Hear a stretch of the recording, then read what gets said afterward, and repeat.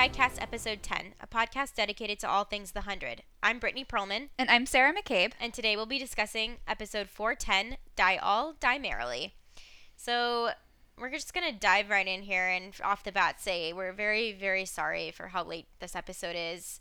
Like we told you last time, we are both in a really crazy month for both personal and work-related travel, and it's just kind of been all over the map with us. So we're trying to get these in as fast and as efficient as possible, but please bear with us as we get all of these episodes late for the rest of the season. We're really sorry. And we'll stop apologizing after this because I think we apologize a lot on this show. Yeah, I just wanted to remind you guys that we're not just lazy. We have other things to do, like our jobs. So yeah, what did you think about this episode? I mean, this episode was quite an episode. Yeah. I think overall I felt fantastic about it. I thought it was a phenomenally shot and choreographed episode. Yes. Some things happened that I didn't love, but I also think that the way that the show handled most of this episode was really fleshed out, and it was good, but it wasn't my favorite. I will say that for an episode 10, they're typically pretty big episodes in the 100, and I thought this definitely did not disappoint. This was exactly what I was expecting. They delivered in terms of action and tension and high stakes, and while I agree that there were some things that I felt could have been handled a little bit better, I think overall they did a really phenomenal job. Okay, so before we get into the recap, I did want to say thank you very much to Bookish Chick for giving us a really awesome review on iTunes. I noticed in your review that you mentioned that you hope that we'll go back and recap earlier seasons of the 100, and I can say that while we don't have any current plans to do that, we can tell you guys that we do have some specialty episodes planned for the hiatus that will be about specific themes in the show, and maybe do a couple of episodes about ships as well.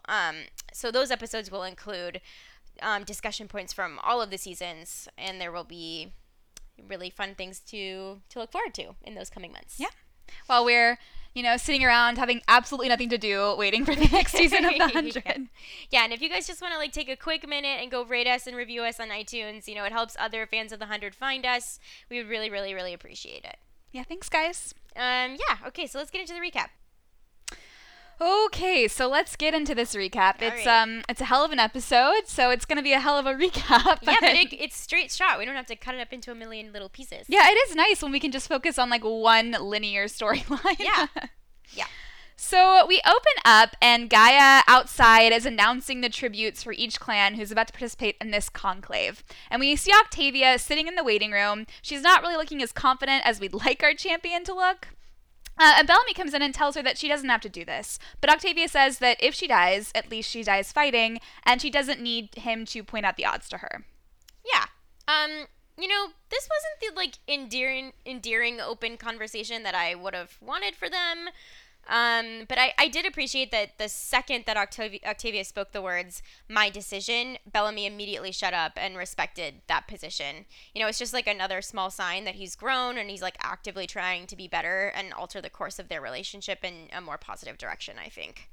And, as we mentioned last episode, and I think also becomes clear here in this episode, Octavia's never really, she's never really looking for Bellamy to let her do anything because, let's be honest, she does what she wants either way. True. She really just wants him to believe in her, I think now especially more than ever, because she doesn't actually believe in herself, or at least not as much as we kind of need her to. Mm-hmm. And I think that this is the arc that we see for them this episode, and I think the writers also wrote this really beautifully. Yeah, I do too. So Clark comes in and she tells Octavia that it's time and that she has this. And when Bellamy asks if Clark really believes that, Clark just says that she needs Octavia to believe it. I love that from the get-go in this episode, we have the calculating version of Clark, which is the most frequent version of Clark. I think it's true, but I like that it's a very pointed idea here that she's only about strategy in this episode. There is no room for emotion or personal feelings. Clark is only down to business. I mean, I have to say, I'm not sure we ever have a non-calculating version of Clark. As unpopular as that I think makes her in the fandom sometimes, I still really, really love her for it very deeply. And it's truly rare to see a female character portrayed as this kind of like practical, ruthless kind of person. And while it can be hard to like Clark sometimes, that doesn't really take away from the fact that they all need her to be this person. Yeah, and I think it's important too that she does feel things. She's not a calculating robot devoid of human emotion. It's just that she's able to put those feelings aside in order to achieve what she believes is best for everyone, and I deeply respect that. Yeah, totally agree. In order to make a character like this work, she really has to feel like an actual complete person, with hopes and dreams and fears and flaws. And I will fight anyone who says that Clark does not feel like this, even if you don't always agree with her decisions. True. So we have Gaia. She's calling forth Octavia's tribute. She gives her the Sky Crew sigil and tells her to fight with honor for her clan as their champion. But who is the next name to be called but Illians, which definitely surprises Octavia at least. She asks him what he's trying to prove, but Illian says that he is here for Trishana Crew, not for her. I will say first that even with him standing next to her, at no point did I think it was even a remote possibility that he would die. He's like actually standing right next to Octavia in the lineup of people going into the conclave, and I was like, yeah, he's fine. I mean, we see Roan here and Illian here. They're two huge characters this season, and you and I both had a conversation before this episode. Like, it's not as if they could kill Roan and Illian and Luna, so something has to happen to stop this conclave. And it's like, why do we always underestimate this show? Like, we'll get to more of that later, but right now we are still going to be like living our fantasy land where everyone is happy, maybe just a little bit bloody and sweaty, but at least no one is dead. Yeah, that will change in this episode. Stay there for as long as possible. Yeah. So Gaia announces the rules of the conclave and reaffirms what seems to be the core tenet of their society, which is that they honor those who fall by the sword, but they follow the one who wields it best. Which, surprise, Luna says it's her as she pushes her way through the crowd and power walks up to the stage. And when Gaia asks Luna who she fights for, Luna says that she is fighting for death, and that if she wins, no one wins. Nice. So it's really nice, Luna. So Luna's like not really happy right now with anything at all. And I mean, I was spoiled for this in the trailer, and to be honest, I also totally understand where her anger comes from, but it's still really concerning to me that she's so gung-ho for everyone to perish in Hellfire. Yeah, I mean, we will get into this a lot more later, but I guess I just personally feel a little bit confused about her motivation. I mean, like you, I certainly understand where her anger and frustration with humanity comes from, but Luna has never seemed particularly vicious or bloodthirsty or even nihilistic to me, so again, I don't know, this particular strain of behavior, it does not fit comfortably with the rest of her character for me. Yeah, I have a lot to say, but I think we'll wait until the end of the episode for that. I also think we might be saying that a lot this episode because, it's just a lot of like nothing happens and suddenly everything happens. Yeah, and there are a lot of things to say once the big things happen. Yeah. So we'll get to that. Yeah. To be continued. Indra comes in to see Octavia in the practice room, and she sees that Octavia is wearing Lincoln's tattoo. And Indra tells Octavia that it is okay to be afraid, but Octavia says that she isn't. I think this might be the most affectionate we've ever seen Indra, like physically. She walks right up to Octavia and holds her chin to get a better look at that tattoo, but it's such a gentle, like maternal gesture. It was startling to me. And I also think this was in a way maybe subconsciously for Indra to communicate to Octavia that she cares for her and that the next words out of her mouth that are like basically her instructing Octavia, they're not coming from a place of a warrior, but they're coming from a place of someone who wants her to actually win because she cares about her. Like this physical intimacy would have signaled to Octavia to be open to the next thing that Indra has to say.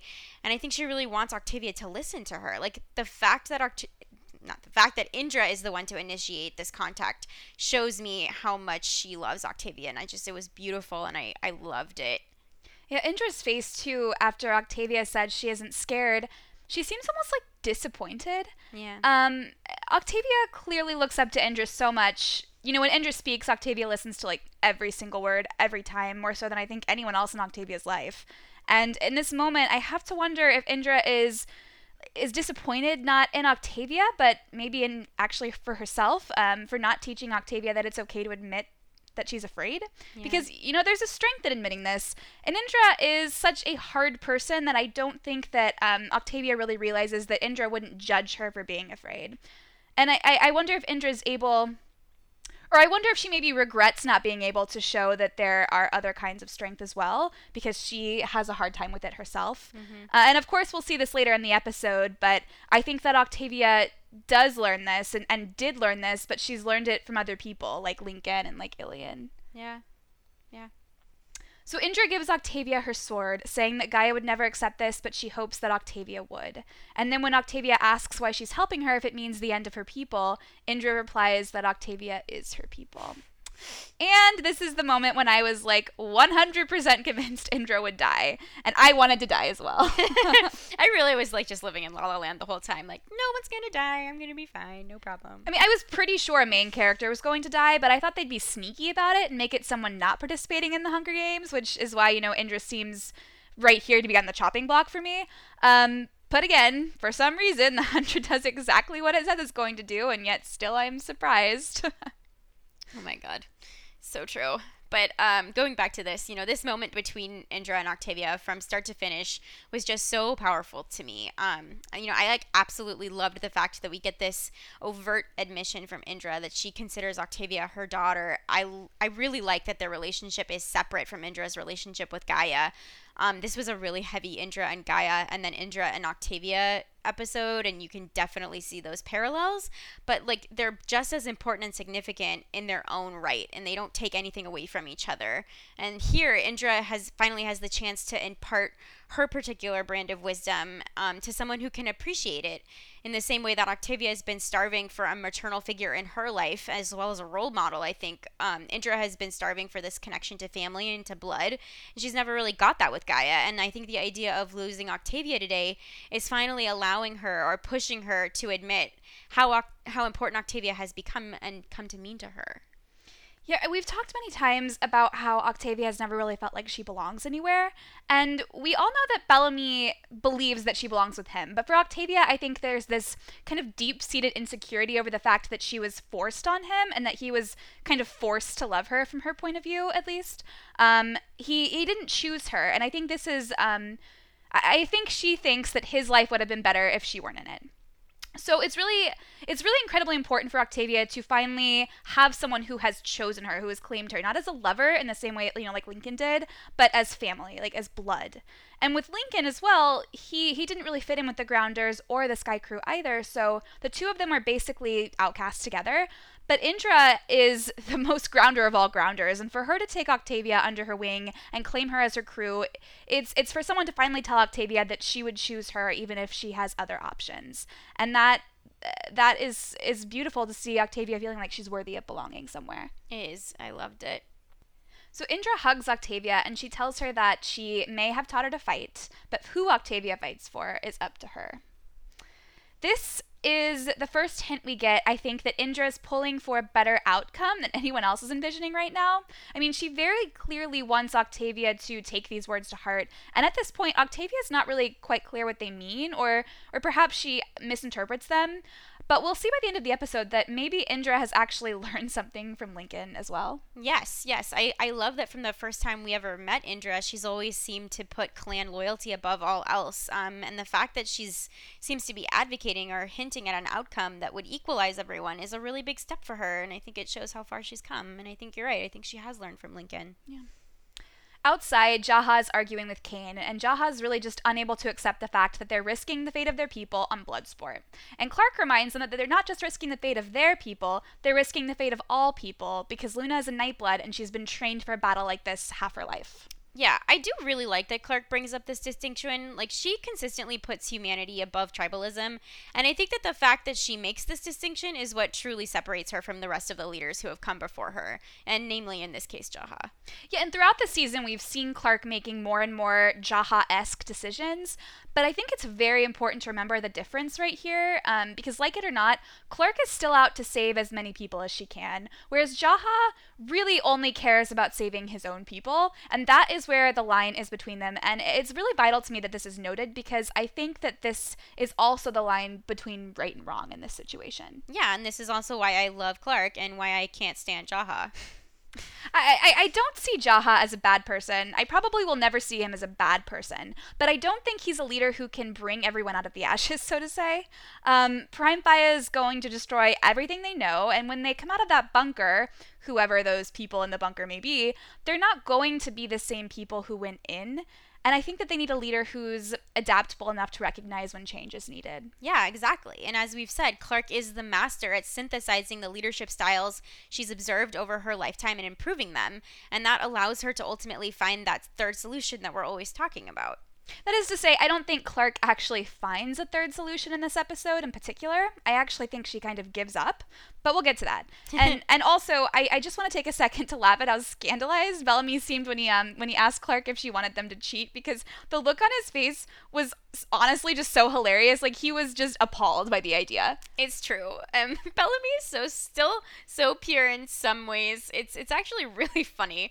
I also really loved Eliza Taylor's acting here because you can see the second that Jaha mentions it's not the rules that are the problem, it's the game. Like, the wheels start to turn in her head and she has this like very conniving look on her face, but it's very subtle. You know, she hasn't fully formed a plan yet here, but something about the idea of operating outside the system has like flagged something in her, and you can really start to hear her brain humming. I actually don't think Clark even thought about cheating until Bellamy asked about it. I think Clark was still in that, like, what the hell are we going to do stage? And when Bellamy mentions cheating, it's like this light bulb goes on in her head. Yeah, I wrote that down too, actually. That's exactly what I was thinking when I was taking notes. I was like, oh my god, Bellamy, you gave her this idea to cheat. Jaha asks that even if Octavia wins, does any of them really believe that Grounders will respect Sky Crew's claim to the bunker? Kane is sure they will, because the Conclave is sacred to them, and like it or not, they are all Grounders now.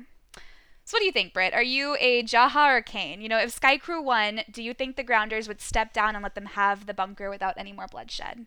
As always, I'm gonna be Kane, and go against Jaha, and say that they would absolutely respect it. I think, you know, I'm not sure that if they had had more than 3 days time, they wouldn't eventually work themselves into a frenzy, no doubt spurred on by Echo, and try to take the bunker back. But I think that this is a culture that deeply respects tradition and divine will, and they would respect the outcome no matter what, at least temporarily. What do you think?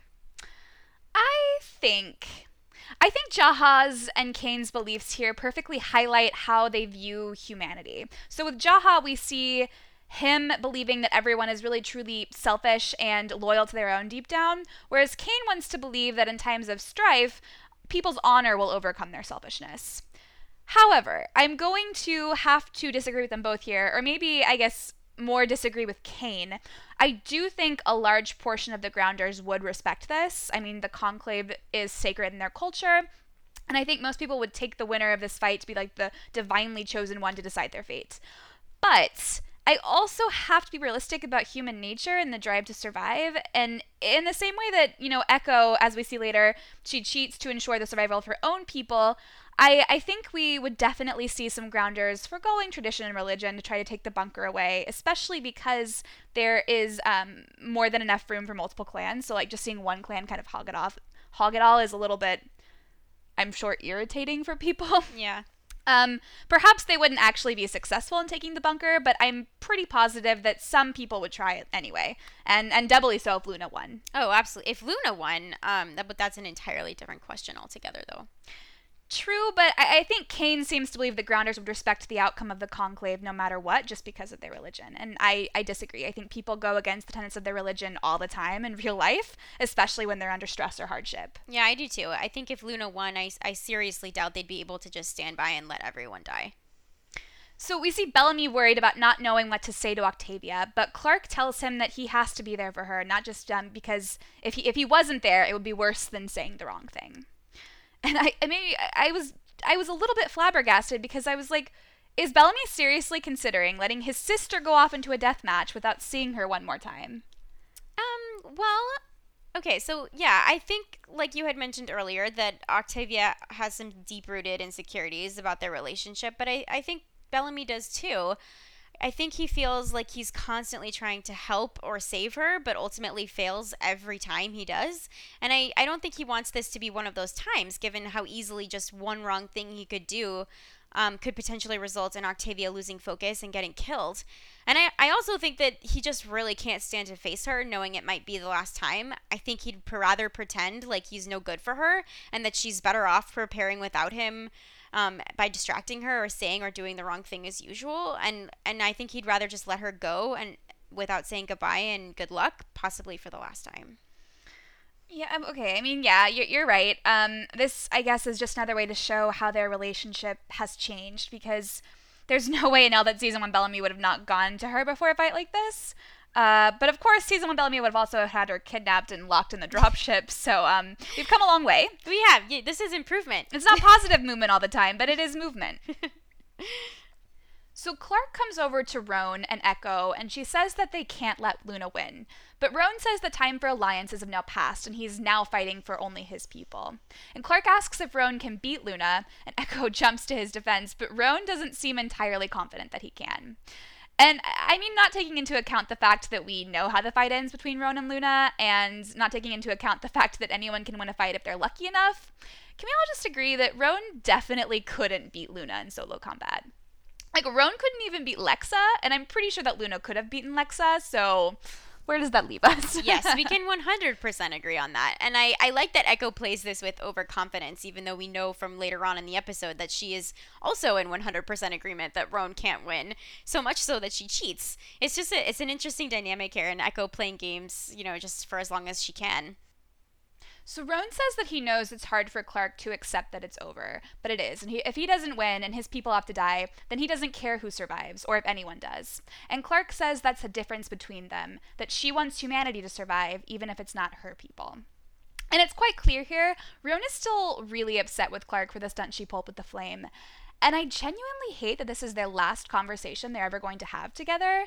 They've come so far, and yet they have to end on a note like this. Yeah, it's really sour. Roan brings up the fact that Clark clearly has no respect for their traditions and tells her to leave before she can dishonor herself again. And I just hate that their last conversation has to be about this, when neither of them really care about the religion in the first place, and their relationship has been so much about mutual respect and genuine fondness for each other. It's just left me very unsettled. I mean, the funny thing is that this tradition here, this conclave, is still absolutely about respect, because the hundreds of people are all going to have to respect that one person's win is basically a death sentence for the rest of them. And it's hard to maintain a tradition when all the participating members aren't fully willing to respect that tradition. And the rest of the Grounders just made it very clear last episode that Sky Crew is not welcome in their religion. So the fact that Sky Crew is now expected to respect this specific tradition is a little bit hypocritical. Mm-hmm. Of course, the Grounders have the swords and the manpower, but Sky Crew are the ones with the knowledge on how to actually run the bunker, so perhaps they have one more option that the Grounders don't have. Could be. Roan tells Clark to get off the battlefield before she dishonors her people once again. And this is the moment that you can see Clark just snap. It's one of those, like, if that's how it's going to be, if you want to pretend that you don't care about what happens to everyone else, then F you. Like, Clark has tried over and over again to work with people, and it keeps backfiring, and people keep, throwing her help back in her face. And at this point, Clark is she's just done trying to help people who don't want her help. Yeah. Did this remind you of Harry Potter at all? I'm gonna nerd out for a second. So in Harry Potter and the Order of the Phoenix, in Harry Potter and the Order of the Phoenix is what I'm thinking about. And when Roan told her to leave, it reminded me of when Sirius tells Kreacher to, like, quote unquote, get out, and then Kreacher takes it as a literal command to leave the House of Black. And he goes off and he puts this other plan into motion behind the scenes that has drastic consequences. So basically, Clark is creature here, and she's just like fed up with the system she's been placed in and decides, yes, she will leave. And she's not playing by the rules anymore. She's not even playing the game. She's just going to go and do whatever she needs to do. Okay. I'm now gonna have like a wrinkly, shriveled, pointy-nosed little Clark face stuck in my head for the rest of time. You are most welcome. It's also important to note here that as Rowan and Clark leave, Echo stays behind looking real shifty. And when I was first watching the episode, I honestly had no clue what this look on Echo's face meant. Did you? I mean, I knew immediately that Echo was planning on cheating, and she did not disappoint. I mean, I knew she was going to cheat, but I just didn't know what form that cheating would actually take. And for a moment, I actually thought that she might try to make some sort of alliance with Sky Crew behind Roan's back, because she also, I think, doesn't really believe that Roan can beat Luna. But I don't know what that alliance would look like, so I was very confused. Yeah, that's really interesting, actually. I didn't even think about her allying with Sky Crew. I mostly just assumed that she'd rely on her own, spy covert tactics and do something to rig the game. It seems like what Clark was saying about wanting to save everybody kind of struck a chord with her, and I thought maybe it reminded her about that conversation she had with Bellamy back in the woods in episode 5 this season, where I, a bit too optimistically maybe, had hoped that it signified a change in Echo, that maybe she actually wanted to make sure that humanity did survive and not just one group. Obviously, I was giving her too much credit. Yeah, I think I actually would have preferred that now that you mention it. I am a little sad that we haven't seen more character development from her, but I think we can also get into this more later. Yeah, I mean, I don't know if I would have believed that character progression because, as you said, we haven't seen a ton of development from her, but it would have been nice, I think. I would have let that go. I would have let that character leap go. But again, it didn't happen. Echo was her regular, sneaky, backstabbing stealth, and the status quo goes on. Yes, it does. So in the training room, Kane is listing off all of the other warriors' weaknesses to Octavia, and we see Bellamy rolling his eyes next to them. And Octavia notices this, and she asks if he has something to say. And Bellamy tells her that she is the girl under the floor, and she needs to use that ability to hide like their mother taught her.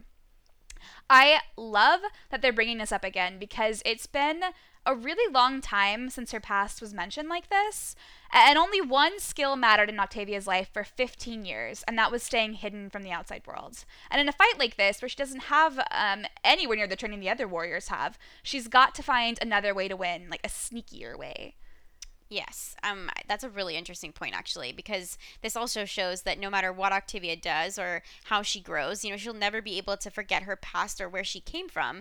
And I like that this is an opportunity for her to sort of blend her past and current selves into a cohesive whole. I imagine that this would be very therapeutic, actually. Yeah. Kane tells Octavia that she doesn't have to kill all 12 warriors, and Octavia realizes that all she really has to kill is the last one. And as the horn blows to announce the start of the Hunger Games, Kane finally gets his dad hug with Octavia, and when Octavia tells Bellamy goodbye with the "may we meet again," Bellamy says that it's damn right they will. Mm-hmm. So Kane really had his moment here. He finally got to be Octavia's dad, and he looked so relieved that she's accepted him officially as a parent TM now. Yeah, and it was even complete with eye rolling from the big brother and full of information Octavia probably already knew, but she was just humoring him anyway. So Drew was like, "Dad, you're embarrassing me in front of the other warriors." I did also really love that despite Bellamy's earlier misgivings, when the moment arrived, he said the right thing and he did the right thing, and Octavia looked not only relieved but pleasantly surprised with Bellamy's "damn right we will." She's so scared right now, even though she won't admit it, and I think that's snapping her out of the numbness that's permeated her for so long. Everything is not all right between her and Bellamy yet, but with the threat of death hanging over her, it's a very real possibility now that she might never get the chance to make up with her brother. And I think she's surprised by how much that upsets her. Deep down, I think she always really believed that they'd work it out someday, and now they are running out of time. Yeah. So as the warriors move to their positions around Polis, the tree crew champion Fio tells Octavia that she's come a long way, and it's too bad he's going to have to kill her. And I just have such a strange affection for Fio. I love this tiny arc he's had with Octavia, from beating the hell out of her back in season 2 to have come around to respecting her as a warrior in her own right now. And I'm really, really, really glad that Indra wasn't in this fight, but I'm also sad to see poor Fio go. Yeah, I don't have as many strong feelings as you do on this, but I'm glad that you do. It was a sweet... Yeah, it was sweet. Maybe is not the right word, but it was Bittersweet. Yeah, I mean, probably not that either. He's probably a jerk, but... The horn signals to start the conclave. All the warriors kind of take off running. Everyone except Octavia, who stands frozen. Can I just say that I thought the way they filmed this scene was incredible. Everything from the camera work to the lighting, the set design, and the background music, everything was flawless. You know, the camera movement zigzagging between all of the warriors and the handheld swaying motion, it made it so intense and claustrophobic. And they combined that with this like enormous horn resounding, which was so dramatic. It really worked well for me. And there's a lot of hype going into this episode. We knew it was going to be a big fighting episode with lots of violence. And that adds a lot of pressure, I think, on how to execute their scenes just to ensure that the drama lands properly. And I think they really nailed it. And this opening sequence was great. Well done. Yeah, in this whole episode, too, Marie just kills it from start to finish. Like, she does all of her own stunts here. And more so than that, we also can just see every second of her emotional journey played across her face. And here at the beginning of this fight, Octavia has this look of like horror that we've never seen before. Like she is bone deep terrified. And you know, it's one thing to run off into a normal battle where there's the chance of death, but not a guarantee for anyone. But here, for the first time, I think Octavia is considering what it might mean for both her and for the people that she loves if she loses, because losing means death. And there's only one way out. She either dies or she is victorious over all the other warriors. And if Octavia can't believe here that she's going to at least be able to take out that last warrior, then the only alternative means that she's going to die. So, you know, she should be scared. And I'm glad that we get to see this from Octavia here because it feels like such a normal reaction, especially from someone who's still so young and inexperienced. It's just very human. And that's something that Octavia, she has a hard time acting human sometimes. Yes, she does. Yeah, this was more normal than she ever has been. So Octavia is sneaking around, the sounds of fighting are going on nearby, and she runs into Fio, and he starts chasing after her, but like Bellamy said, she uses her skills as the girl under the floor and is able to evade him. Her strategy here, I have to point out, is really quite brilliant. I don't think there's any way Octavia could have beaten Fio in hand-to-hand combat, but she knows that Roan is fighting nearby, and she's able to kind of lead Fio directly there and then hide so he only sees Roan. And you know, Tree Crew and Azgeda, like neither of them are going to pass up that fight. So she's able to kind of slip out of this conflict without a scratch. Yeah, it's totally brilliant. Question. Do you think the idea of hiding as a strategy would have occurred to Octavia eventually, or do you think Bellamy deserves the credit for putting this idea in her head? Like, given that Octavia deserves all the credit for putting it into action and like executing that plan, I'm just wondering if you think it would have ever occurred to her. I think that it probably would have occurred to her eventually, but the question is whether it would have occurred to her in time. And if this is the first warrior she's come across, you know, when Bellamy and Kane told her that she didn't have to kill the other 12 warriors, that seems to have been the first time that Octavia considered that. And I think her first instinct here would have been to fight with Fio, but I think she would have lost. So, yes, I guess the answer is yes. I do think Bellamy deserves some credit here. I mean, he always deserves credit because he's really underappreciated. But the style in which Octavia takes Fio out without lifting a finger was impressive as hell. Yes, and I did not mean to take anything away from her because she's a badass. Roan kills Fio, thus knocking Tree Crew out of the conclave. And when Gaia sees this, she turns around and starts to cry. And she announces to the ambassadors that the plane riders and Tree Crew have been eliminated. And then she hugs Indra and breaks down. And you know, I forgot up until this point that Gaia wasn't just a neutral participant in all of this, given that she was kind of just presiding over the event. But she's also Tree Crew, which means that she just watched her one chance of surviving the apocalypse die, and her one chance of her mother surviving the apocalypse die as well. Yeah, exactly. I kind of had that, oh yeah, moment too. It's especially hard to remember that she's also Tree Crew when her position outranks the clans as separate tribes. You know, she is a spiritual leader beholden to all of the clans, and she's neutral. I really loved this moment, especially when she walks over to Indra and just crumbles in her arms. I mentioned earlier that I felt like the physical affection Indra showed Octavia was really significant, and I think it's even more so here. And again, notice who initiates that contact. It's Gaia. You know, her and Indra's relationship has been so strained for so long. I'm not really sure when the last time they embraced or even touched affectionately. This gesture from Gaia, her inability to maintain composure, and the solace that she's seeking from her mom, you know, both physically and emotionally, is just so pure and so real.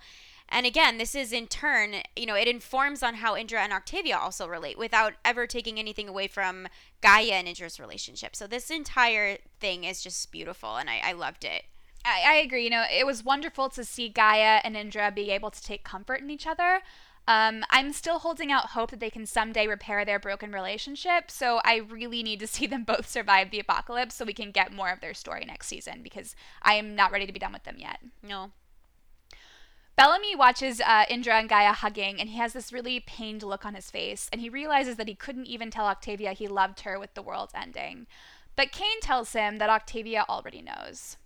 And the sad thing is, Octavia does know that Bellamy loves her. That's not the question. It hasn't ever been the question. The real question is, Bellamy doesn't know that Octavia loves him. Like, he is terrified that she's going to die here without ever having, you know, quote unquote, forgiven him for whatever wrong that she feels he's committed. And we know on our end that Octavia has, you know, kind of moved past that anger toward him, and it was really just displaced anger for herself anyway.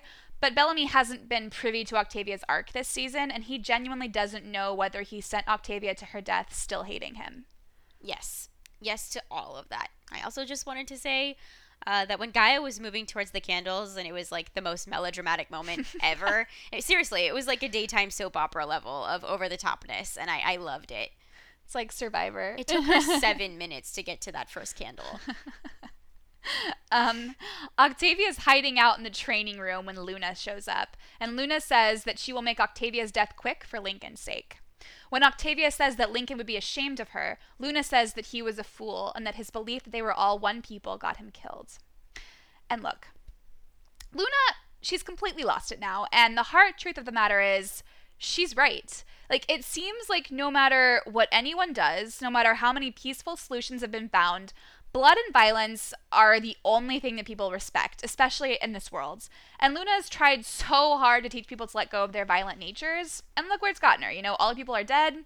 The rest of the clans are locked in this like final battle where they determine who gets to live by killing those who are, or rather, lifting up those who are best at killing. Yeah. So I think for me, you know, while I can see that she is right about humanity, particularly given what was just done to her, I just don't see this version of Luna jiving with the rest of the character we've come to know. For all of her frustrations with the state of things, I would never have categorized her as malicious, or even capable of being malicious when pushed into an extreme situation like this. I think characters should be complex, and I think they should be multifaceted, but I need more of a connection to the rest of the character we've been presented with, or at least a transition in order for this to work for me. And it just felt like she made a left turn and morphed into Bellatrix Lestrange. Sorry for the excessive Harry Potter references. And her like maniacal delight in hurting Octavia by talking about Lincoln like this, it just doesn't sit well with me on like a character level. I don't know. It's not working for me. I do have to disagree with you here in that I've always seen this potential to just snap in Luna, you know, from the first episode that we meet her. I mean, the woman killed her own brother, and she was basically raised as a sacrifice to this violent tradition and a culture that values war above all else. So, like, the poor girl never really had a chance. How do you escape a system like that? She tried, and it ultimately just sucked her back in all the same. I think the important thing with Luna is that she chose over and over again to overcome this nature and to push past this conditioning that they had instilled in her. And finally, now it no longer really matters because everyone that she's ever loved is dead. And this is the first time that we've seen her not trying. Like, she's behaving now the way that she was raised to behave. That's a really good point. And I guess you're right in that this potential for violence has always been there. That's not really what I'm objecting to, though. It's not the violence or the bloodthirst. Like, those things I understand where they come from. I just don't understand where this maliciousness or this sadism comes from. That's what it is. Had Luna not joined up with Sky Crew for the part of this season. Do you think that she would have made a different choice here? Would she have stayed out of this fight entirely? Or do you think that the pain of losing her entire clan would have ultimately compelled her to do this either way? Because she says that Sky Crew made her lose her belief in people and that people were not worth saving. And while I understand this anger, it seems like more of an excuse to me.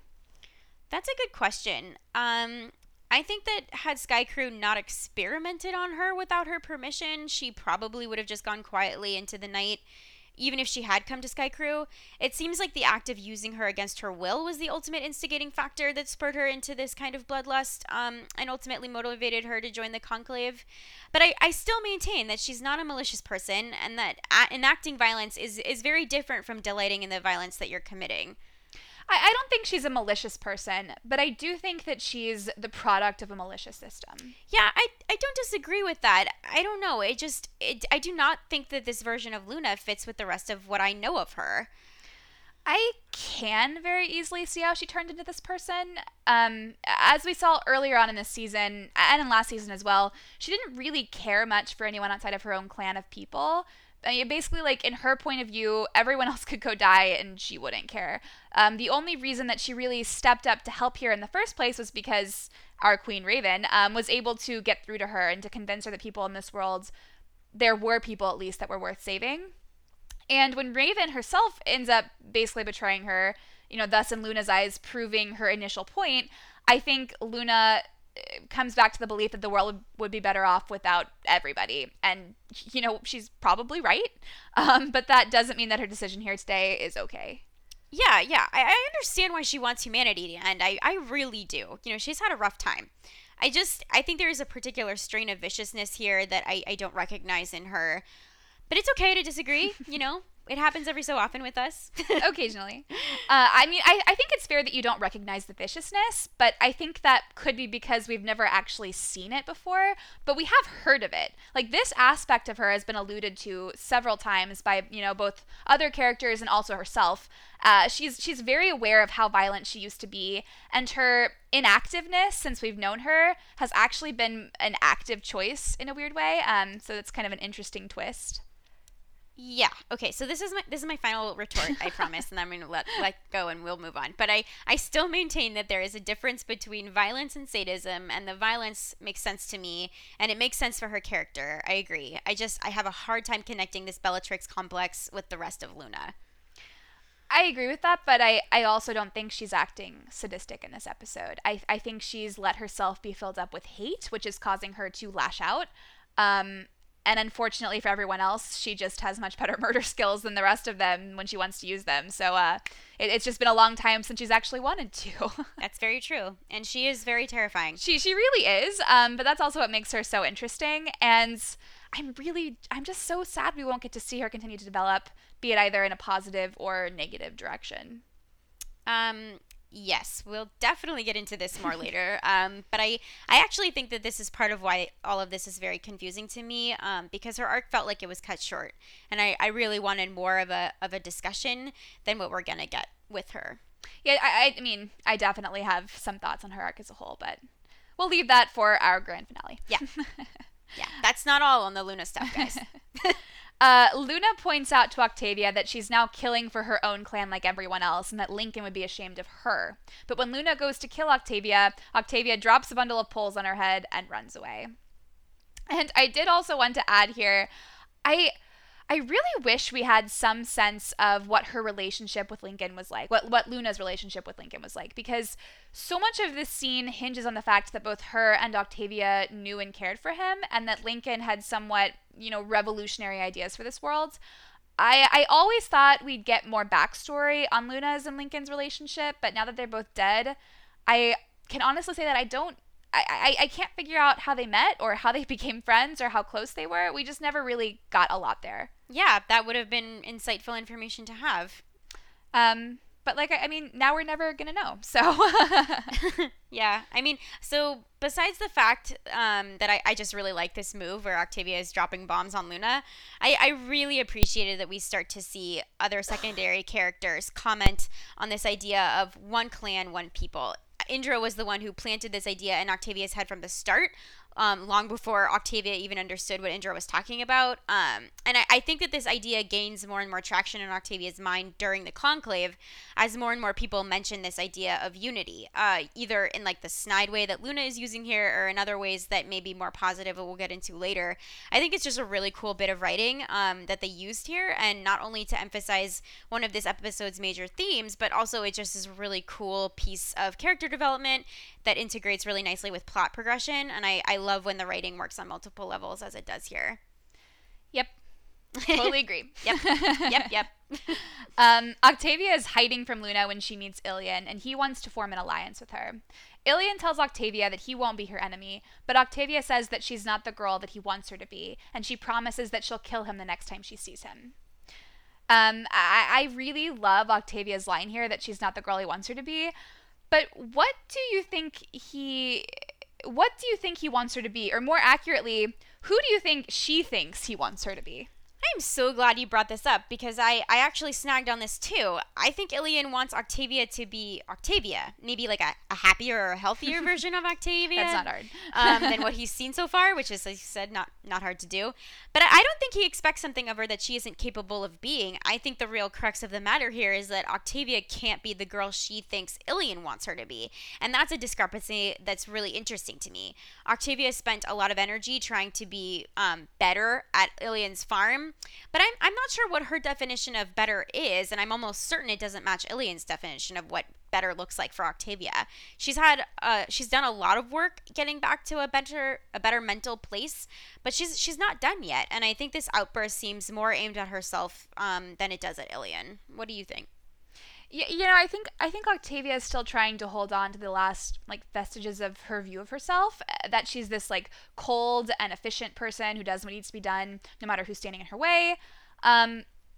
She can't actually accept herself the way she is, and the way she is, I think Ilian sees her as, who is just this girl who's had to shoulder more pain in her life than she thinks she can bear.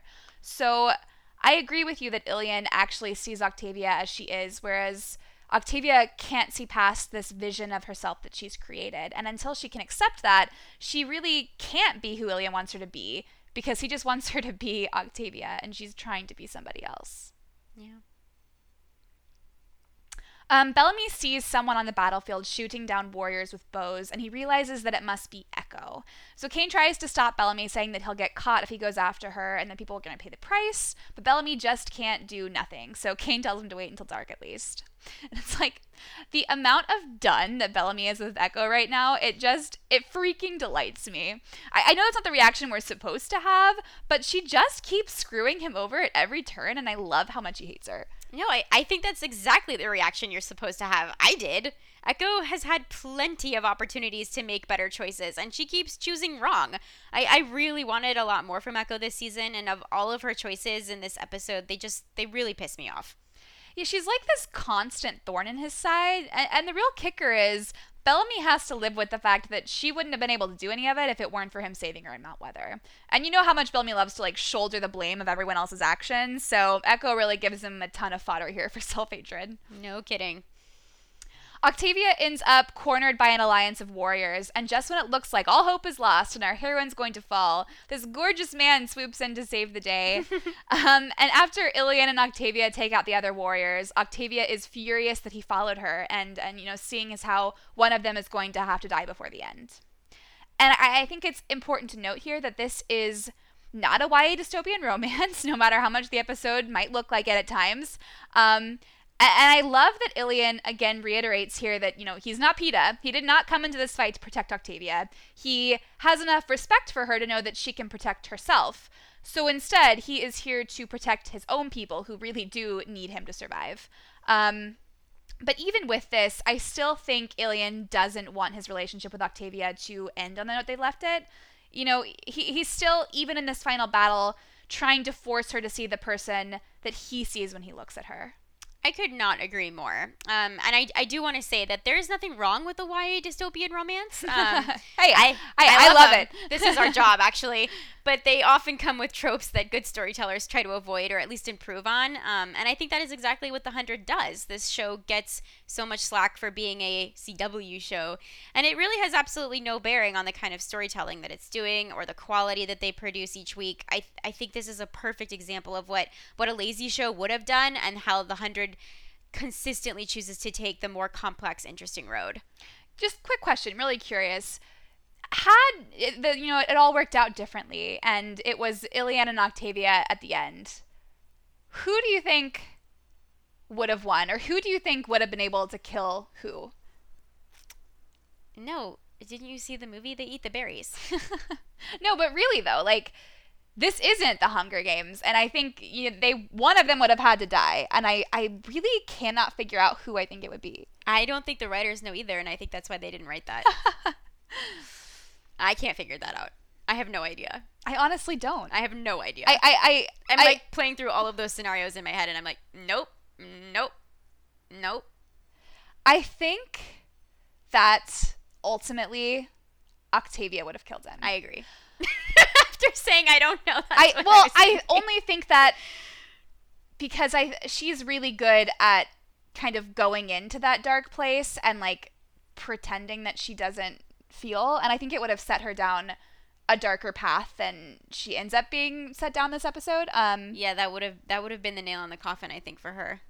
But it could have gone either way. I really don't know. I don't know. I'm really glad we didn't get to that. No, I didn't want to watch that either. I didn't want to watch that. Because of course this is the 100 and we can't have nice things. Echo chooses this moment to shoot an arrow through Ilian's throat. So I think it's safe to say that I have established my feelings for Ilian pretty thoroughly on this show, don't you think? Yeah. So, needless to say, this was not fun for me. I was shook. I was living so far in my denial that he wouldn't die that I could not believe they killed him. And thus, my pure and undying hatred for Echo was solidified. She is dead to me from now on. Like, you're done. You're done. You know that whole, like, fool me once thing? This show has fooled me not just once, not just twice, but, like, so many times, and yet I still have a really hard time believing them when they say they're going to do something, and I was, like, shocked when Ilian died. In our last podcast, I was pretty much convinced that Ilian was going to stick around as a main character, possibly for the rest of the show, and that, his and Octavia's relationship still had a long shelf life, be it either romantic or otherwise. Even though Ilian was in this fight, he was honestly the least expected person for me to die outside of Octavia, and yet he was the first one who was killed. And I am devastated because he was such just a wonderful breath of fresh air on this show. I love the dynamic he brought. He played so well off the other characters, and I really was looking forward to seeing where his character went, because even though he was only around for a few episodes, he already felt so real to me. I feel like everything we talked about on the podcast last episode is just moot now, and that makes me so sad. I really, really thought we should be investing in him as a character on this show, given all of the things that you just mentioned. And I can't even say that this death came out of left field, because, again, they stuck him in that arena where we knew there was only one outcome. I just can't get over it. The problem is, this did come out of left field for me. Like, I don't know why I'm so gullible when it comes to this show. Me too. I'm shook, I say. One thing I don't love, and it's something that I think we'd be remiss if we didn't mention here, is that it does feel like Ilian's entire purpose in the show kind of revolved around propping Octavia up after she's been down for so long. And it is rare to see the male character is used solely for a female character's development. But in this specific case, Octavia is a white woman and Ilian is a man of color, so that adds this extra layer that was a little bit unpleasant to me. Even though I do think that they wrote Ilian so vividly that he feels like his own person outside of Octavia's arc. Like, he's not a stereotype by any means. He had so much more potential outside of Octavia, and we'll never get to see it realized, unfortunately. Definitely. That's a good point to bring up. Even though Ilian did have his own mini arc, he was damaged and a victim of unfortunate circumstances. He had a cathartic moment of actualizing his goal, and his emotional turmoil was resolved. Like, that is a complete arc. But that also doesn't merit the fact that his most basic function this season was to, as you put it, prop up Octavia. I think in general, any kind of medium should avoid doing something to one character just for the sake of how it will affect another. It's unavoidable, and it happens in almost every form of storytelling. But I agree that it didn't quite sit well with me either. Yeah, you do bring up an interesting point about the format of storytelling. And, as an editor, I will say that we're always going to have main characters and side characters whose job is to progress the main character's storyline. Like, that is the setup that just has to happen in order to tell a coherent story.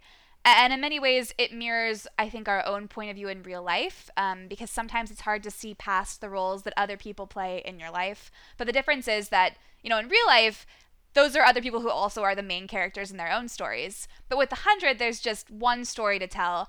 And unfortunately, that sometimes means that the writers have to sacrifice characters who have potential to tell good stories themselves. But that said, I hate that it was Ilian. I hate it. So Ilian knows that he's dying, and he tells Octavia that she promised to kill him. And so with tears in her eyes, Octavia repeats to him the words he told her not so long ago: "Do not fear death, for it is only the beginning of the next journey." And with that, she stabs him, and he dies. This reminded you of when Clark had to stab Finn in season 2, yes? I thought that was an interesting callback. This is really funny that you mentioned that, because that honestly didn't occur to me at all. I actually kept thinking back to when Clark mercy killed Adam back in season 1, but now that you bring up Finn, I think that's probably much closer to where they were actually going. Yeah, no, I just thought that was like a thing. I like this idea of killing for mercy, as you said. So much of the death on this show is excessively violent, and at the time of his death, Finn represented Clark's innocence. He was the romantic love interest, although I think we all kind of assumed at that point that it wouldn't last. And while I don't think Ilian represents either of those things for Octavia, I do think there is some connection to the value that each boy brought to their respective female counterparts. Finn helped Clark find some joy in their lot in life, and I think he reminded her of what they were surviving for. And I think, in turn, Ilian helped Octavia find herself again, and I think he helped her find out why she should keep fighting and keep living. And I don't think Octavia has learned how to enjoy herself again, but I think without Ilian, she would never have even found the path that she's currently walking on to get to that place. So the difference between these two deaths for me is I felt okay about Finn's death because it felt like the completion of that arc. And I am just so upset about Ilian's death because his character had so much more potential. Yeah, as absolutely devastating as this scene was where Clark had to kill Finn, and it was one of the best moments in this show. It was amazing. Yeah.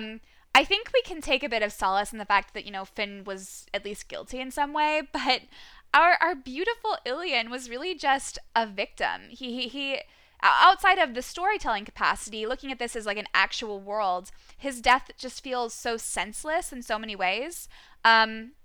He's just one more victim of humanity's fight for survival.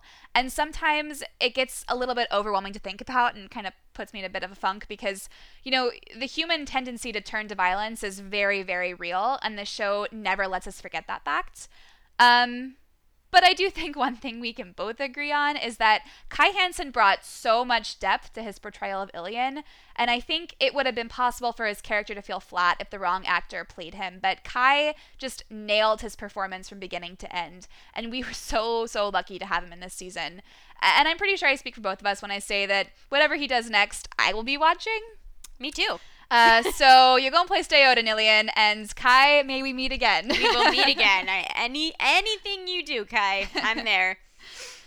As Echo shoots at Octavia from her tower, Bellamy busts in and starts choking her. And just when we think it's all over for our plucky little murderer, Roan bursts in and breaks them apart, and when Roan finds out that Echo has been cheating, he banishes her from Azgeda. And it's like, okay, I know you might disagree with me here. Even though she just killed Ilian and I hate her, I also felt really bad for her. Like, it's like when you watch your friend's parent yell at them in front of you, it's just like really uncomfortable and she seems so rejected. And I had this brief moment of weakness where I, sympathized because she looked like such a kicked puppy.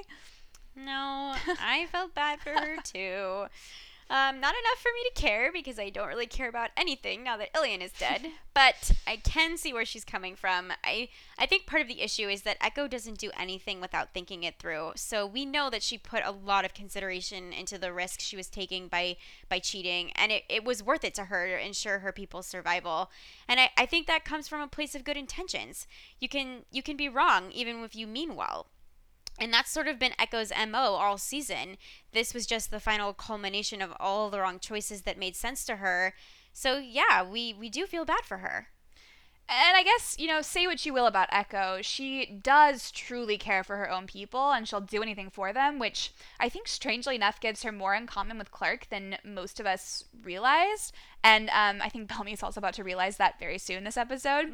Mm-hmm. I'm doing it all for my people excuse can ultimately feel a little thin, especially when we're seeing it from an antagonist point of view. But conversely, I do respect her for doing all she can to save the people that she cares about. It's really hard to, truly fault someone for that. No, I agree. Roan asks Bellamy if he thinks Octavia can win, and Bellamy says that he wouldn't count her out. She's the girl under the floor, and she's survived harder things than this.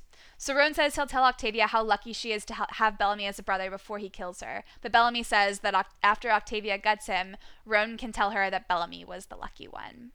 And through it all, we see Octavia, watching and hearing, finally, not just how much her brother loves her, but how much he believes in her, which I think is all she's really ever wanted. Yeah, I mean, this felt like a huge sigh of relief. Finally, Octavia gets this revelation about her brother, which will be the impetus for the rekindling of their relationship. I feel like we've been waiting for this for so long, and I'm just really glad it finally arrived. I was starting to worry that they were going to drag this out into the next season, and I'm so glad they didn't. Yeah. In this moment, you can see that last bit of Octavia's, misplaced anger at him totally just falling away. Like, she gives this little gasp, and with that, it feels like she is finally ready to put all of that pain and hurt behind her and move on. And I have a ton to say about what I think is needed to satisfyingly wrap up her arc with Bellamy this season, and really, like, the last two seasons. But I'm going to save it for next episode because I think that is going to set the tone for the reconciliation. Yeah, I agree. So after Gaia announces that only 4 warriors remain, we have Luna, we have Roan, we have Octavia, and we have this poor red shirt. I'm not even sure what clan they're from because it's not important. Cain tells Indra that he is sorry about Tree Crew. And when Cain thanks Indra for teaching Octavia how to be a warrior, Indra says that a warrior has many teachers, including her war chief, and that if she wins, they'll see what she's learned. Yeah, so if Indra was being cryptic before with Octavia, she isn't being subtle anymore. It's obvious now that she has higher aspirations for what Octavia could and should do if she wins, rather than just the act of winning itself. I like that it's Indra, the paragon of a grounder warrior, who comes up with this idea for unity and a chance for peace amongst the clans, even the clans that she despises, like Azgeda. Yeah, I think Ilian, oh my god, I can't let him go. It's hard. It's really hard. I think Indra wants Octavia to be better than her and to be better than Cain, even to rise above what each individual person has taught her. And seeing how deeply Indra believes in Octavia and how much she believes Octavia is capable of, it's incredibly touching. Like, she has so much faith in her. Yes. I love how confident Indra is that Octavia will win. So much so that from the very beginning of the conclave, she planted the seeds of leadership in Octavia, betting that she'd be the one to help them grow. I love it. I do. I love them. Mm-hmm. Roan finds Octavia, but instead of killing her, he proposes a truce, because now, after seeing the true stakes of this game, he has finally realized that he does care whether or not humanity survives, even if it's not his people. But after they kill Luna, may the best warrior win. I love that Roan ends this little speech by saying, until then, we're one clan. Again, emphasizing this theme of unity, and just another instance of a secondary character calling up the idea of uniting the clans. Again, it's not like Roan is implying that long-term peace is the solution he's working towards here. This is meant as a very temporary fix and a short-lived alliance, but the idea is what's important, and it's another piece that helps solidify this idea in Octavia's mind. I also love how Roan is just, practical to the end. Like, he comes to Octavia angry about the fact that she lied to him about the flame. And when she admits it and is like, yeah, I did it because you'd killed Gaia, he thinks about it for a second. And he's like, yep, you're right. I totally would have. And then it's like, fight over. We're done. Yeah, I mean, again, he's too functional for this show. He doesn't add enough conflict. But I digress. You do digress. Oh, Roan. We see this scene of Bellamy sneaking back to the Polis Tower when suddenly he's like jumped and kidnapped by a scary masked person. Remember when we were watching this the first time and I joked that this was probably Clark? And then it was Clark? I mean, it wasn't Clark. I mean, it would have been funnier if it was Clark. She ordered some. It was ordered by Clark. I know. I really want it to be like Clark in a mask. Like ready to like take down Bellamy. I mean, like, she could totally do it. Oh, she totally. Of course, she could do it. She can do anything. Roan and Octavia move to circle Luna just as she kills the red shirt grounder. And Luna says that this isn't like the last time they fought because she's not wounded anymore. But Roan says the last time they fought, he wasn't trying to kill her. And, then they fight. And I have to admit, it is pretty awesome. Like, the choreography here is A+. Oh, yeah. I think the coolest bit of choreography was when Luna just jumps into the air and strikes the red shirt grounder. It was just so savage and awesome. Like, especially because we don't usually get to see that kind of physicality from female actors in TV or movies that often. It's usually the guy doing these, like, intense, extremely athletic moves. But Luna was just a bamf. Yeah, one of the best things about Roan is he's always paired up with these, like, tiny women, and then he loses. I mean, I think the only person who really thinks Roan is an amazing fighter is Roan. Like, everyone else has a much more realistic idea about his fighting abilities. And that's not taking anything away from the ladies, because they really do kick ass. Hey, Roan is an amazing fighter, for a guy. Exactly. But just when it looks like Octavia and Roan have overpowered Luna, we get this perfectly timed plot device in the form of a literal lightning strike, which signals the start of the Black Rain. Of course. Octavia runs to hide, but Luna catches Roan. And when Luna goes to cut his throat, Roan says that at least it would be a good death. But when Luna hears this, she decides to drown him instead. Okay, so I don't want to get into all of this again. I really don't. But I only wanted to say that this would be one of those examples of sadism that I was referring to earlier. And now we can talk about Roan. Well, okay, but this is like the one time I feel that Luna was overly cruel. But again, everyone freaking hates the Ice Nation. They're the worst. So to her, I'm sure Roan like has it coming. I do like what she says here. I think they're probably the last rites for Flow Crew. The from water we are born to water we return. I don't think it's actually like said out of respect. I think it's more like she's kind of rubbing it in his face. But I'm still glad that we got to hear these words before the last member of Flow Crew died. And with that, the king is now dead. Yeah. I mean, honestly, I was actually going to say, it doesn't make me think she's suddenly turned soft, but I like learning all the different phrases that belong to each clan. And I will say again that this death hit me so hard and seemed to come out of nowhere. I was more prepared for this one than for Ilian's death because I really didn't think Ilian was going to die. But I was still so shocked by this, and I kept thinking, no, he just drowned. He'll come back for sure. I mean, true. Like after Ilian died, it did feel like all bets were off. But even after he drowned, I had a really hard time believing he was gone because it's like, did you really just kill off Zach McGowan? But apparently, yes, they apparently did. So. Yes, they did. And he's another character that I felt like had so much more potential. Although you and I have been theorizing for a while that he would get killed off because, like I said earlier, his character is so practical. And on a show that thrives off drama and tension, practicality is a plot killer. Unless you're Clark. And then it's like practical to the bone. And we did also predict that he might be one of the main characters to die this season. But he was another one that I just really, really, really didn't want to see go, You have your Roans and you have your Rileys, and obviously the Roans hurt a lot more. What an elegant and succinct way to describe that. From now on, all the characters that I like will be referred to as Roans and vice versa, Rileys. Hopefully we won't have any more Rileys on this show. I mean, there are always going to be Rileys. Luna chases after Octavia, who is hiding, and as Luna searches for her, she says that she thought the darkness had faded inside her, and that even though she stopped blaming herself, she now knows the truth is, if it were her or her brother in that arena, she'd wanted it to be her. So first thing, when Luna was stalking Octavia and she was looking at the wardrobe, like, all I could think of was the Pirates of the Caribbean scene. And I like, fully expected Luna to whisper, "We know you're here, puppet." Like, this scene was so creepy. I mean, Luna, like, went full-on serial killer here. But luckily she went full on serial killer at the end of the episode, which means that the heroine gets the chance to, kill her first. Yeah, true. But yes, I would agree with especially with the wardrobe and the light falling across her face. Yeah. Yeah, the light gradually lowers as the shadow takes over. It was not a subtle reference. Hey, anytime you want to make a reference to Pirates of the Caribbean, I am here for that. Luna sees a trail of Octavia's blood leading into a wardrobe, and as she approaches, she says that she ran from the conclave because she was afraid of what she truly was. And with that, she stabs the wardrobe. But when she opens it up, of course, Octavia isn't inside, and Luna gets a sword through the back for her troubles. Literally stabbed in the back. I mean, yes, she's not at all figuratively stabbed in the back, because she had it coming, yes, for sure. Yes, she did. As Luna dies, Octavia says that she's wrong. There are people worth saving. Luna's just not one of them. Okay, so let's get into this. I think we've spent a lot of time talking about each character who's died, and I do want to give Luna her due. And aside from my other Luna complaints that I have that really only exist in this particular episode, I have to say that the way Luna died here was very disappointing for me.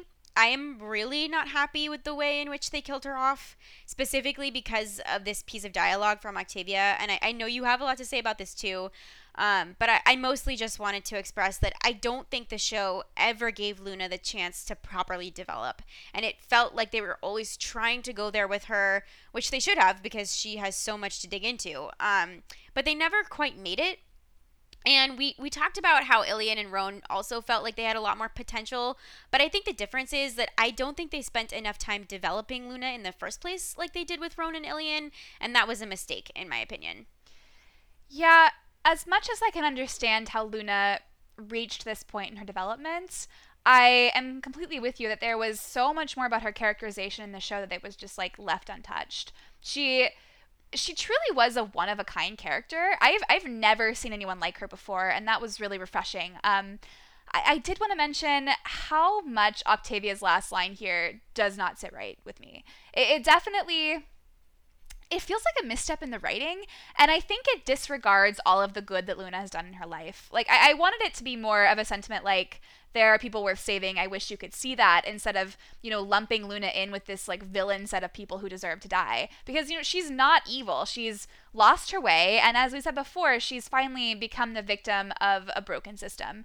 But the line, on a whole, it just really does Luna a disservice on a storytelling level, and I find that really irritating. But, that said, everything about Luna's speech here at the end was brilliantly written, and I loved it. I thought it was, great from start to finish. Yeah, I wonder if I would feel differently on the whole about Luna's actions in this episode if this line from Octavia wasn't included. I just think it solidified a seismic shift in the way the writers suddenly approached Luna. They started out treating her like a complicated young woman who found a way to live outside the aggressive system she was raised in. And here in this episode, they've turned her into a true black and white villain. And this, more than anything else, disturbed me. Yeah, there was a way that Octavia's line could have closed out Luna's arc and gave context overall to who she was as a person. But this line was not that line. No, it was not. But goodbye, Luna. Bye, Luna. We barely knew ye. And Roan and Ilian. Yeah. Goodbye we to knew them y'all. A little bit better, though. I feel Luna is still a mystery. She's, wrapped up in an enigma, tied with a riddle. Yes. Or whatever that is. That's not what that is. It's getting late, guys. We see inside Polis Tower, everyone is waiting for the winner to show themselves. And who comes power walking into the room but Octavia? She is probably the last person anyone in that room was expecting to win. Except maybe Kane and Indra, because they're sentimental like that. But I mean, what a bamf. That swagger. Just wow. It was a pretty cool moment. It felt like, I have to say, it felt a little cheap because it was so, cheesy. It was very cheesy. But also, it's the kind of cheesy where you're like, yeah, that is still pretty cool, even though it's, also cheesy as hell. It also reminded me, it was, the only other time this season, really, where I felt like they were, immediately referencing Lord of the Rings, because it reminded me of when Aragorn burst. The only time this season? I said the only other time. I was aside from never mind that giant, cliff. Yeah, cliff scene. But other course. than that, no, I'm saying like this was the only time that this felt connected to that. Yeah, I did feel like it, Aragorn. It was an Aragorn moment. Why? I don't know why they keep comparing her to Aragorn. Aragorn. It's too much. Too many names. Too many fantasy books. Too many fantasy names. Because it's not like a very apt comparison, but maybe they just like think she looks cool, he looks cool. They look great in leather. It's fine. They're both really good looking dirty. Very, very good looking dirty people. So Gaia announces that Octavia is victorious and the bunker belongs to Sky Crew, but Octavia says that she didn't fight for Sky Crew. She thought at first she was fighting for herself, but that wasn't true. She was actually fighting for everyone, and they're going to share the bunker and survive Prime Fire together.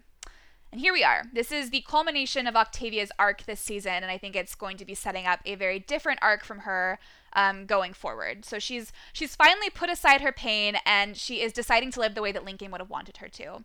And when Indra tells Octavia that Lincoln would have been so proud of her, it was like the sun came out on her face.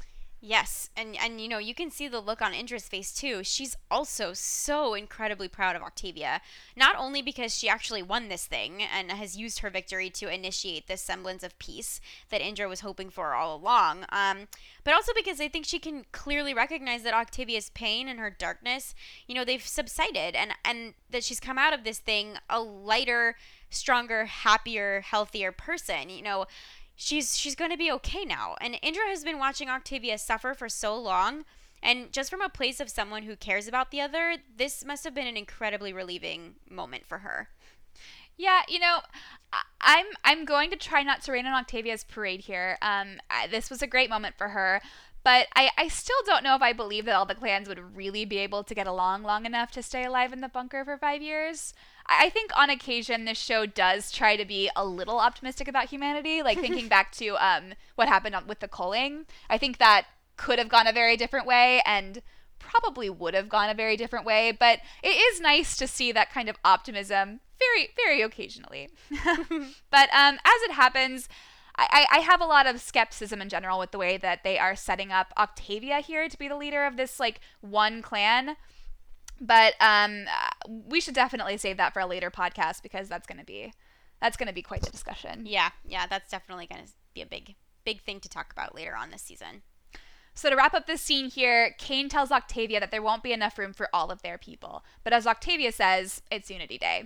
And then she looks around and notices one person missing from the celebration, her brother Bellamy. Of course. Where could he be? Where are you, Bellamy? Then we switch to the bunker. Sky Crew is unpacking. Jaha is watching from my man Bill's office. So Jaha and Clark are both in Bill Cadigan's office. They are making plans, and we see Bellamy waking up in the corner. And when Bellamy realizes that Sky Crew is still in the bunker, he asks Clark if she agreed to this. And Jaha says that it was her idea. And as Clark says, we did what we had to do. So Cain, Octavia, and Indra are outside the bunker, and they realize that Sky Crew has locked themselves inside and betrayed everyone. Bum, bum, bum. Bum, bum, bum. Oh, okay. Clark. Okay. I am going to announce what I think will be a very unpopular opinion. But I actually believe 100% that Clark made the best decision here given the information she had. I'm going to join you in the unpopular corner and say that I also agree that this was the right decision as well. And I'm very sorry to everyone who disagrees with me. Which I'm sure is like most people. Of the people. But hear me out. So like I know it's hard to sympathize when Clark makes these kind of cold, calculated moves, but we have to take a look at the facts. Like Clark has thrown herself over backwards and forwards to try to find a solution to save everyone, and yet at every turn people have like spat in her face. So today she discovers that, you know, Luna has decided to fight in the conclave as well, and Luna declares that if she wins, she won't allow anyone in the bunker and all of humanity will perish. So when Clark goes up to Roan, you know, the one fighter Clark thinks might have a chance of beating Luna, Roan just completely rejects her, and he rejects her offer for an alliance. And if we're going to be logical here, by all rights, Luna should have won this fight. Like, Luna was the best fighter on that battlefield, and while I'm not entirely certain that Luna would have succeeded in shutting everyone out of the bunker, I'm also not entirely certain that she wouldn't have. So from Clark's point of view, she was facing what could very likely be the end of humanity and death for everyone. So she decides to save the one group of people who actually want her to save them, which is Sky Crew. And if it comes down to a choice between everyone dying or just everyone aside from her own people dying, there's not really a choice to be made there. Like, what she did might not feel good on an emotional level, especially because we are armed with the knowledge that Octavia actually did win and is now offering space in the bunker for everyone. But what Clarke did was she did the best thing she could to ensure that humans are still around to be around after Prime Thaya. Yeah, I could not have said that better. And I think this can be succinctly summed up in the phrase, who we are and who we need to be to survive are very different things. There's nothing else left to say. We're talking about the extinction of the human race. And I think Clarke may be the only person who really comprehends what that means and the scale of what they're up against.